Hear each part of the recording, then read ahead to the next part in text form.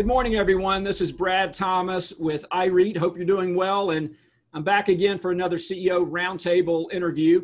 This time I've got a CEO and a couple others on the management team of Spirit Realty. Spirit is ticker symbol SRC, of course, based in Texas. So the lineup today is, of course, the CEO, Jackson Hsieh.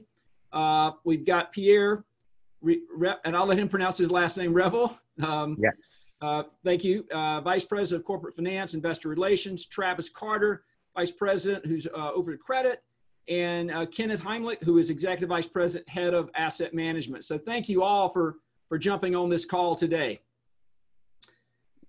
Let's get started, I guess, at a high level. Maybe Jackson, if you could, if you don't mind, give us an overview of Spirit. I know some of our audience may not be as familiar with the business. Obviously, this is a net lease REIT, freestanding properties, very diverse portfolio, but could you describe the business model at a very high level, if you don't mind?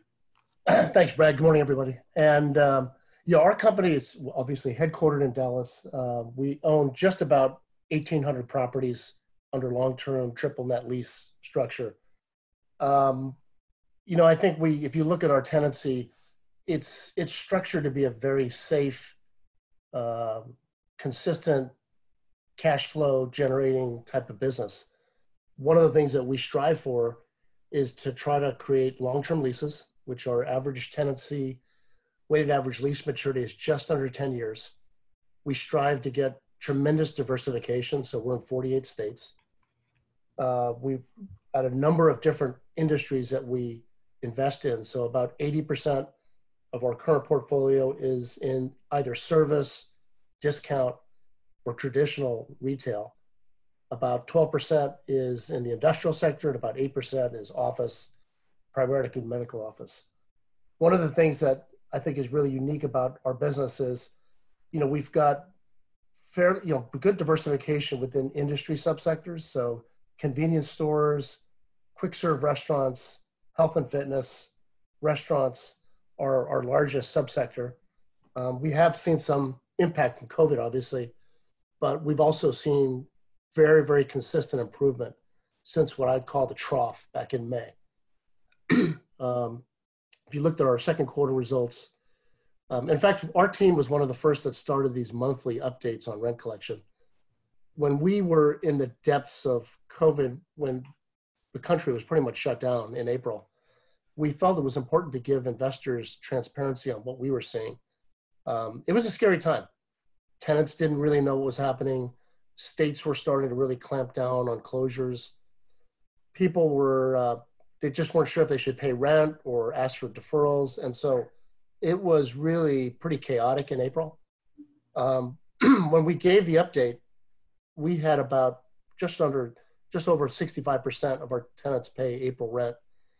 And like I said, because of the kind of confusion with what the government was doing, what they were doing with PP&E, and also the disclosure programs, we started to see some signs of improvement as we continued on through April. And through May, as we went through our rent deferral discussions, we started working with tenants, and some people that were asking for deferrals didn't need it. They actually got loans from the government. Some actually did better than they expected, so they paid rent, got current. Others needed help, like movie theaters. Some sectors, some of the gyms were areas where they really were closed down. As we got through May, which was really, in our view, what we've experienced as the low point. And actually our rents were higher, because if you kind of look at our profile, rent collections, we continued to improve.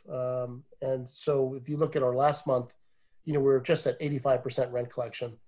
What we said in our second quarter call is that every month is going to get better as it relates to rent collection.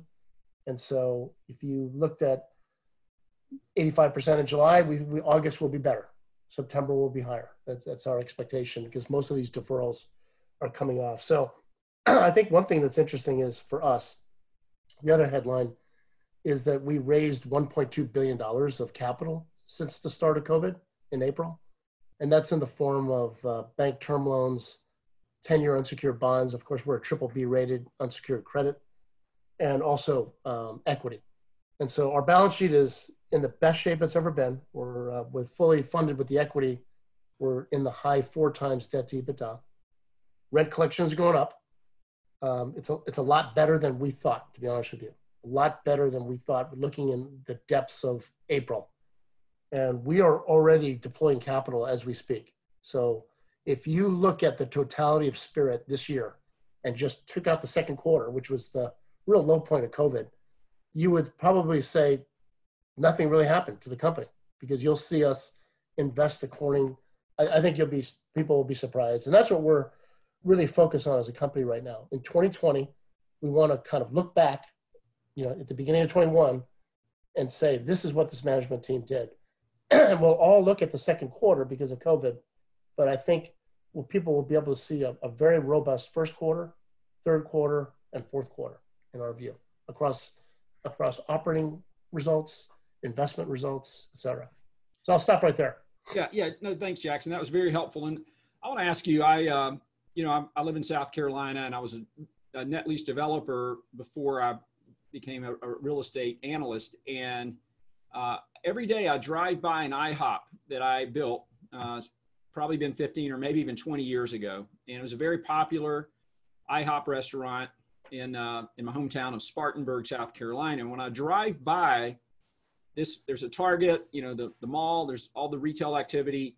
IHOP is one of the few restaurants that didn't open back up. It's got, weeds growing. It's clearly, not going to open back up, which was surprising because it looked like a fairly good performing property. So my question is, the other 15% of rents, that aren't paying, where you've deferred, how do you feel about that 15% and the collectability of that tranche of your portfolio?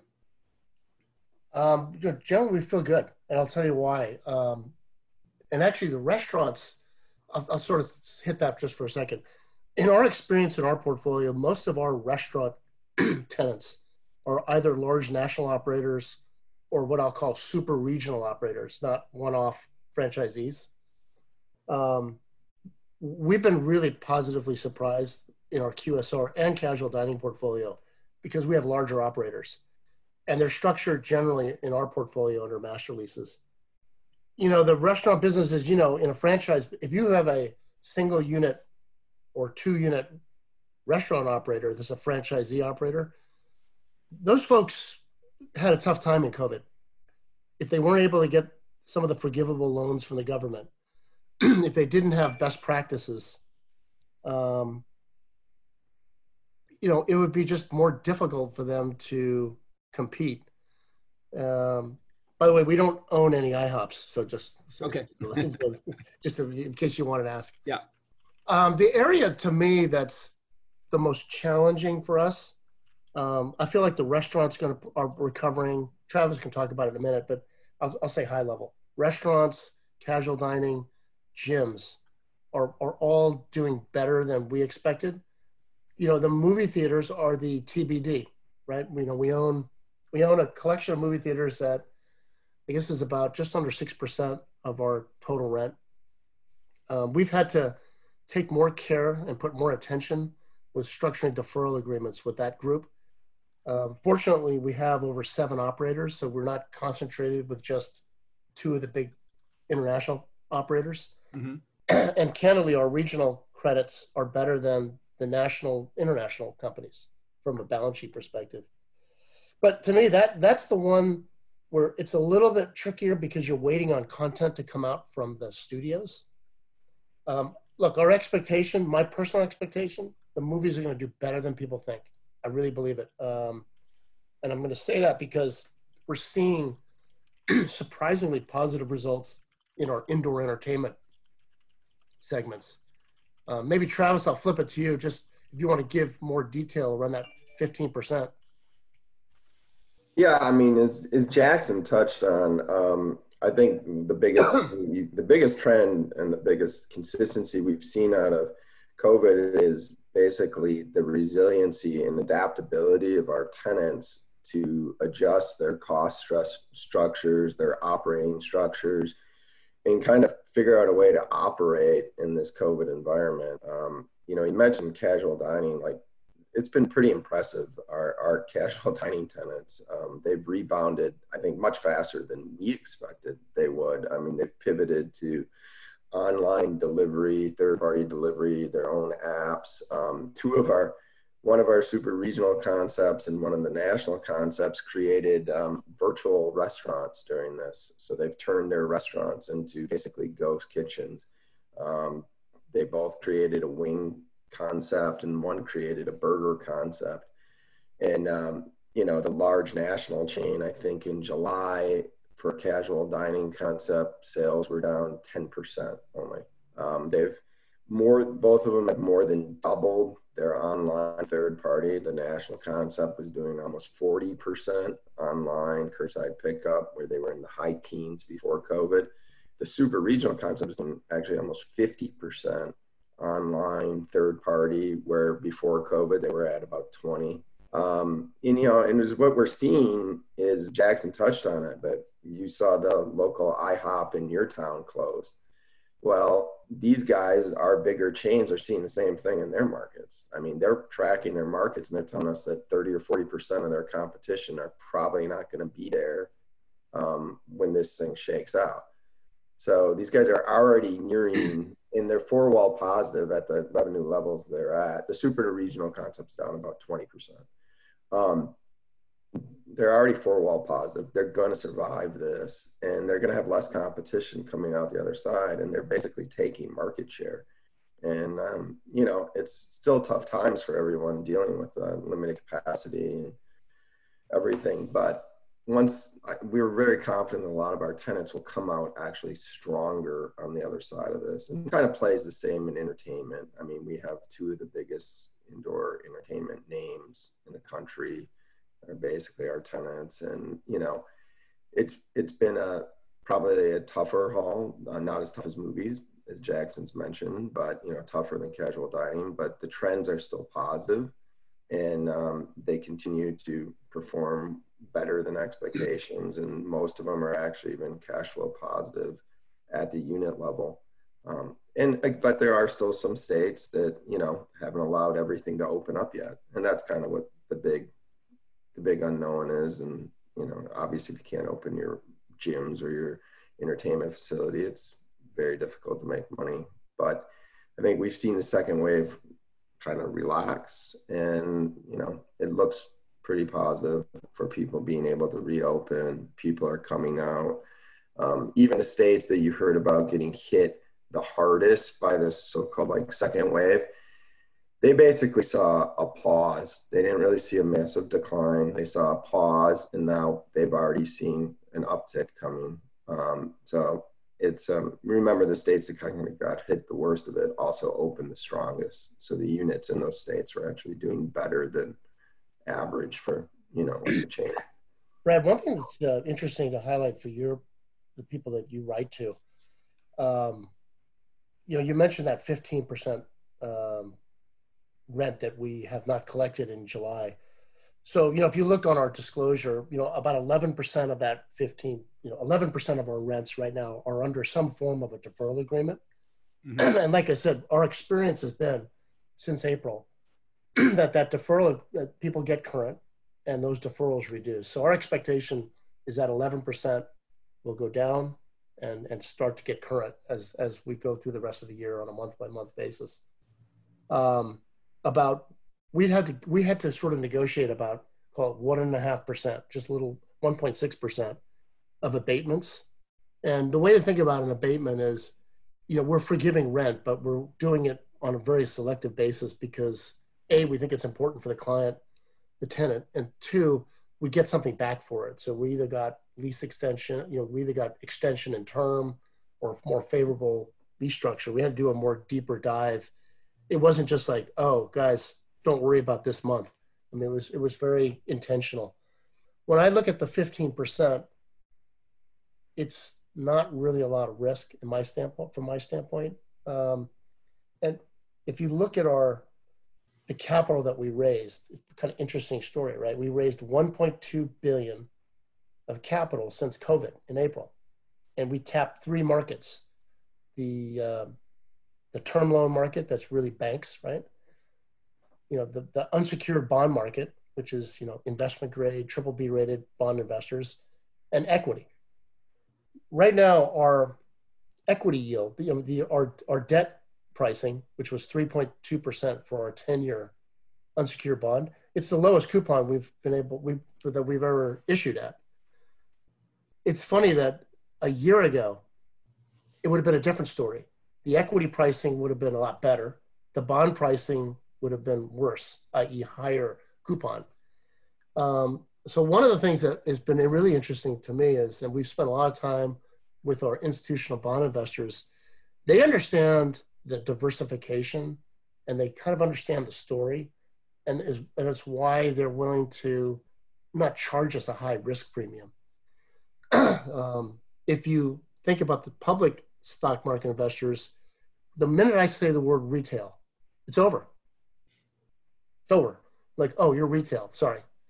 But I wanted to share with you why, like, big institutional investors like PIMCO, some of these larger investors that are very, very sophisticated, have dug further and said, your retail is not like a shopping mall. Your retail is not like a regional mall.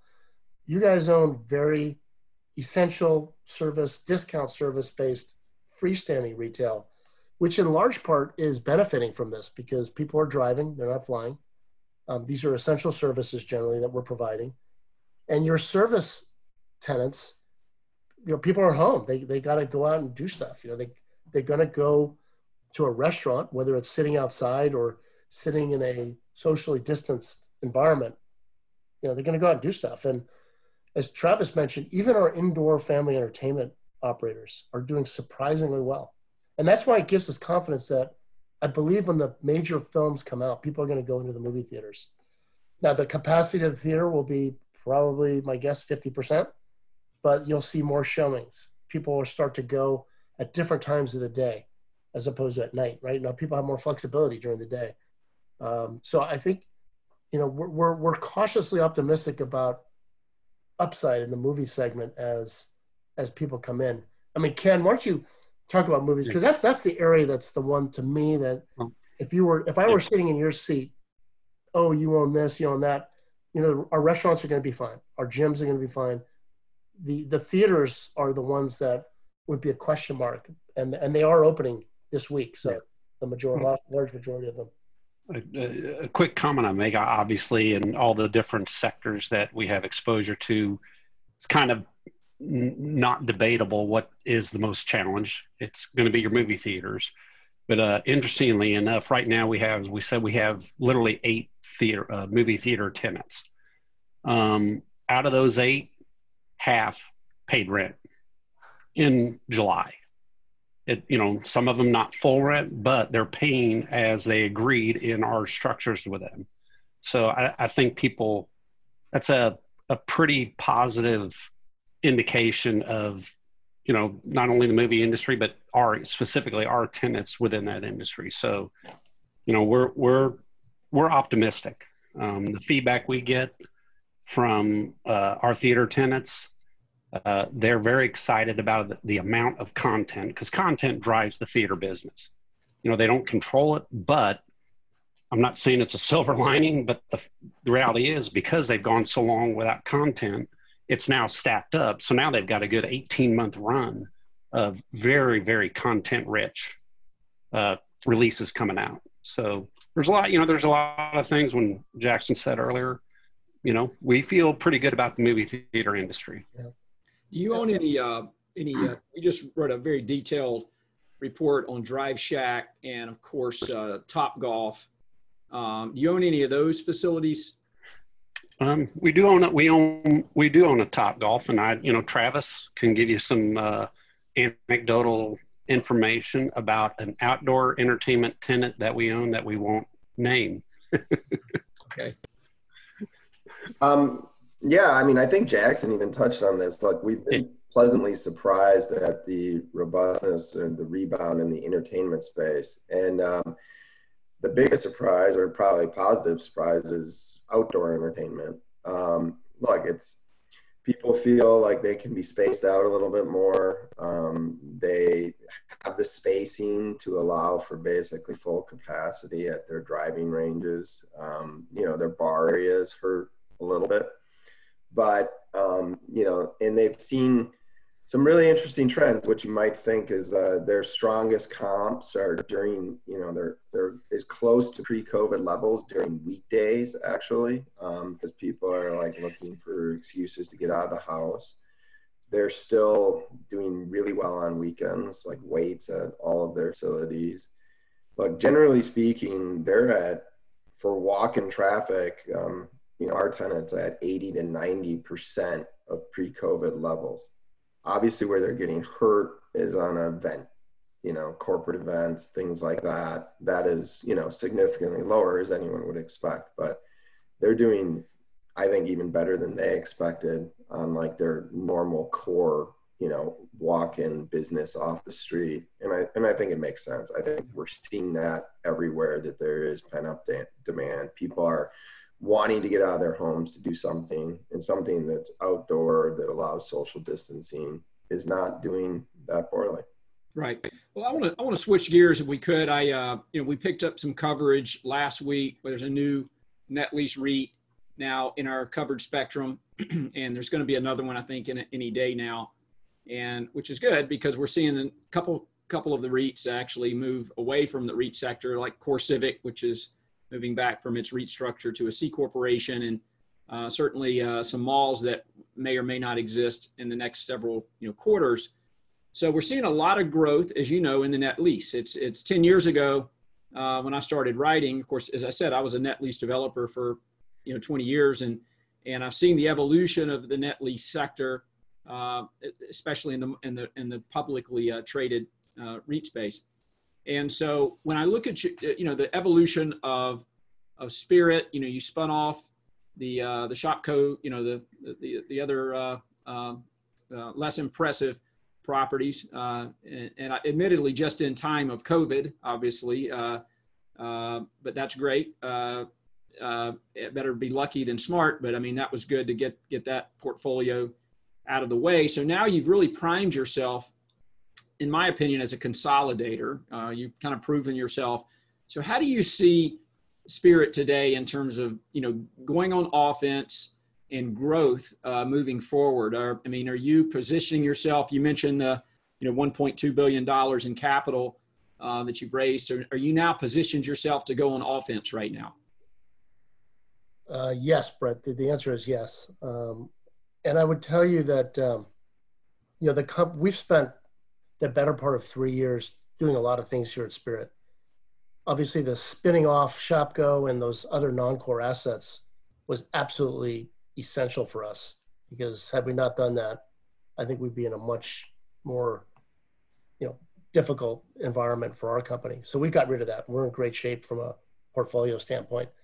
But one of the things that I think we don't certainly get a lot of credit for today, but we will in the near future, is our operating team, operating systems, ability to forecast rents, collect rents, analyze data in our portfolio is really, I think it's one of the best.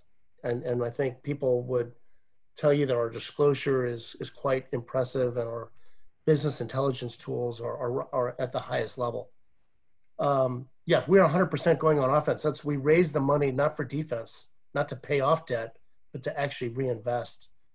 And one of the things that I'm excited about is a year from now, when we have this chat, if we do it around this time, we're going to look back from a tail of the tape, and these triple net companies are going to be very successful, all of them, for the most part, because most of the rent that we have with our tenants is freestanding.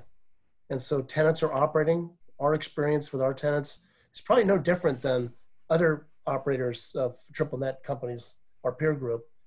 And so really what it's all about is, can you attract institutional capital to support you for growth? You have to be able to do that in this business model, or it doesn't work. We've just proven it. We've gone, not only did we do term loans, we did bonds and equity, a lot of it. And so we are investing it as we speak today. And we'll continue to do it, and we'll continue to go back to the markets. And yes, we'll have some accounting noise as it relates to deferrals and who paid what, but what will largely go right through it is kind of our view. And I think it's going to be the same for other companies that do what we do. Yeah. One of the things that, in retail, and you can appreciate this, when you have multi-unit retail, either in a shopping center or a shopping mall, it's just a much more difficult environment to stabilize the center or that piece of real estate. We have the benefit of being in just about 1,800 separate freestanding locations, which is a major advantage. We have the ability to sell things when we think it's right into the 1031 market, which we've been doing. And so the diversification that we're seeing and the scale of our operators, we have mostly national, super regional scale operators. They're weathering this challenge as best as we could expect. So yeah, we have 100% moved forward on the reinvestment, which is critical. It's not that important right now. There's just a lot of noise, but as we come out of the third quarter, fourth quarter into next year, people are going to see it. And that's when I think you'll see all of these stocks in our segment in the triple net start to outperform. Yeah. And how do you think about your cost of capital currently? I know you've got obviously very attractive debt cost. I'm sure your equity cost, all REITs probably would love to have a better equity multiple, but in terms of transacting deals today, and if you could touch on kind of your kind of target cap rates. I haven't seen a whole lot of movement yet, but how do you look at your cost of capital and your acquisition pipeline in terms of cap rates right now? Well, I'll talk about cap rates. We were able to get, and we've talked about this. We continued to invest right as we got through May, the depths of COVID. So you should expect that cap rates at that point were much higher, and we got some attractive investment opportunities. It's shocking how many more people have come into the market to buy good properties. We're seeing it every month. It's just every week. It just seems to more entrants are coming back in, more stabilization, more people have access to debt. So I expect that investment cap rates that we do in the third quarter will be some of our best, and it's getting more competitive. It'll be more competitive in the fourth quarter from an investment standpoint, and obviously next year. We raised, Brad, the way I think about our cost of capital, you just think about it's a 60%, 40% split. We generally, for every dollar we invest, we like it to be 60% equity, 40% debt. And the way we think about our debt costs, it's our 10-year unsecured bond yield, which we raised at 3.2%. When I think about where our equity is, and look, our equity moves around, right? It's been quite volatile. But I would say that if you take today's equity price with the 3.2% bond yield, our cost of capital is just in the high 5%, just about 6% right now. It's a fair number. And as the stock goes up, that cost of capital will reduce. Our reinvestment yields, we talked about being in the low to mid sevens. That's what we're targeting. As it gets more competitive, obviously we're going to have to reconsider coming down. But I'd say right now we're getting over 100 basis points spread to our cost of capital. It's going to be north of 100, in that 100 to 150 range. And we hope that all the work we're doing will start to resonate with investors so that our cost of capital drives down to where it was in the first quarter of this year. In the first quarter of this year, it was in the low 5% range. We were actually really well positioned coming out of the first quarter after all that work, Investor Day, spinoff, and then obviously COVID hit us. But I think people look back, when you step back in totality, they'll say, "Wow, management team did a great job, portfolio did great, and the balance sheet's primed up, they're ready to go." Yeah. So the business model works today. It just works better with the equity price getting better. Yeah, sure. And how do you feel about the payout ratio? I'm just looking at the kind of consensus 2020. Looks like the payout ratio, again, I haven't done the math, but maybe in the in the high 80s, 90, low 90s. I mean, how do you, and that's 2020 consensus numbers I'm just looking at. But how do you feel about the payout ratio? I know you have it, you're at $2.50 a share in dividend. How do you feel about that today? Well, first of all, we never even considered touching the dividend, even in the worst parts of COVID, right? And you know, look, there was a lot of uncertainty, but one of the things that's I think important for a company like this is to maintain your dividend to the extent it's you've got the room within your payout ratio. We knew that our payout ratio was going to reduce. I talked about that trough rent collection in May, but we also could see that it was going to rebound quite impressively throughout the rest of the year. So I think for companies like ourselves, we took the approach that, look, dividend policy is like a long-term kind of corporate finance oriented type of objective. So there has to be a tremendous amount of dislocation for us to even consider adjusting that. We can see already that 15% of non-collection in July is coming down. And so we don't think it's prudent for our investors to alter that, given we think we have confidence in the collectability of that, as well as the reinvestment into new assets. I would say that from a break-even standpoint, you know, at the current rent collections, we can cover dividend, interest payments, G&A, CapEx, you know, all out of cash flow. We're not borrowing to pay the dividend at the current rate. And so, I know, look, in April, May, it was really pretty scary time, right? We hadn't really had a chance to talk to all our tenants, weren't able to really dive into what this recovery was going to look like. But with the combination of what the government did, what our operators did a phenomenal job. I can tell you, like, we can't operate these. We can collect rents. We can't open these businesses. We can't be smart. And we have, just as a note, you know, we have a monthly team meeting for all of our employees. And we always invite one of our tenants to come in and talk about COVID, their operations, what they've done. We've done it in the movie segment, the gym segment, the entertainment segment, the education segment, restaurant segment. And it's impressive. It's really impressive, as Travis had said. You know, long-term, if you've heard our CFO, Mike Hughes, talk about it, we like to see our long-term payout ratio trend towards 75%. That's really long-term where we'd like it to go. Right. So I don't expect we'll be increasing dividends necessarily, but I don't expect us to be reducing dividends either. Sure.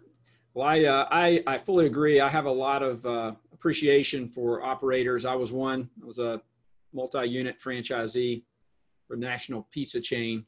And I have this joke, you know, one way to become a millionaire is to invest $2 million into a pizza franchise and run it for a year. And you might be left with $1 million. So it's a tough business. I highly respect it. But it's a lot easier, as you all know, to be a landlord to net lease than an operator. The final question I want to ask you guys, and again, I know this is more of a touchy subject, but I'm not asking really any forward looking, but it's just very clear that with the number of REITs that I've mentioned that are, you know, entering the market, and just, you know, net lease capital in general, just the demand, you know, Cohen & Steers is, you know, recently invested in one of your peers. There's a lot of institutional money now following the space. It's now a very you know, flight to quality, safety harbor, you know, sector, and especially now with COVID. So my question is really directed in M&A. Are you guys positioned right now to be a consolidator? I mean, can you transact a large M&A deal if something came along that was interesting? Well, I would say Cohen & Steers is one of our largest shareholders. Just, you know, I think that's, if you didn't know that, but we spun off about $3.5 billion of assets. You know, that was the size of the aggregate size of properties that we spun off to our shareholders and then sold the company. we haven't touched our G&A. Our corporate overhead hasn't changed. So I would tell you as an objective, I'd like to replace that $3.5 billion in a not so distant future.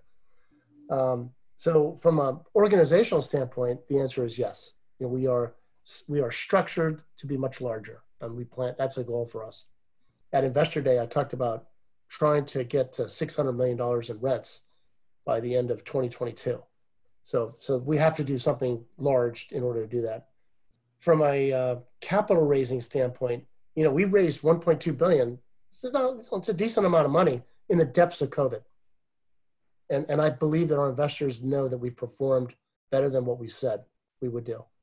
So if the right situation came up, I have tremendous confidence that we could get the money. It's important, right? But more importantly, our organization is set up to replace kind of a large hole that we've spun off last year. So yeah, I think we're pretty well poised, and we've got, we're still a relatively young team from the institution's standpoint, but I think it's also a team that has generated respect because of our disclosure, the way we do things. We've been very consistent. Yes, we had challenges in April, with like everybody else, but I think everyone have been positively surprised with the rate of recovery in our portfolio. Great. Well, Jackson, I appreciate the transparency with this call, and having your team on means a lot as well. So I want to thank you all for your time today, and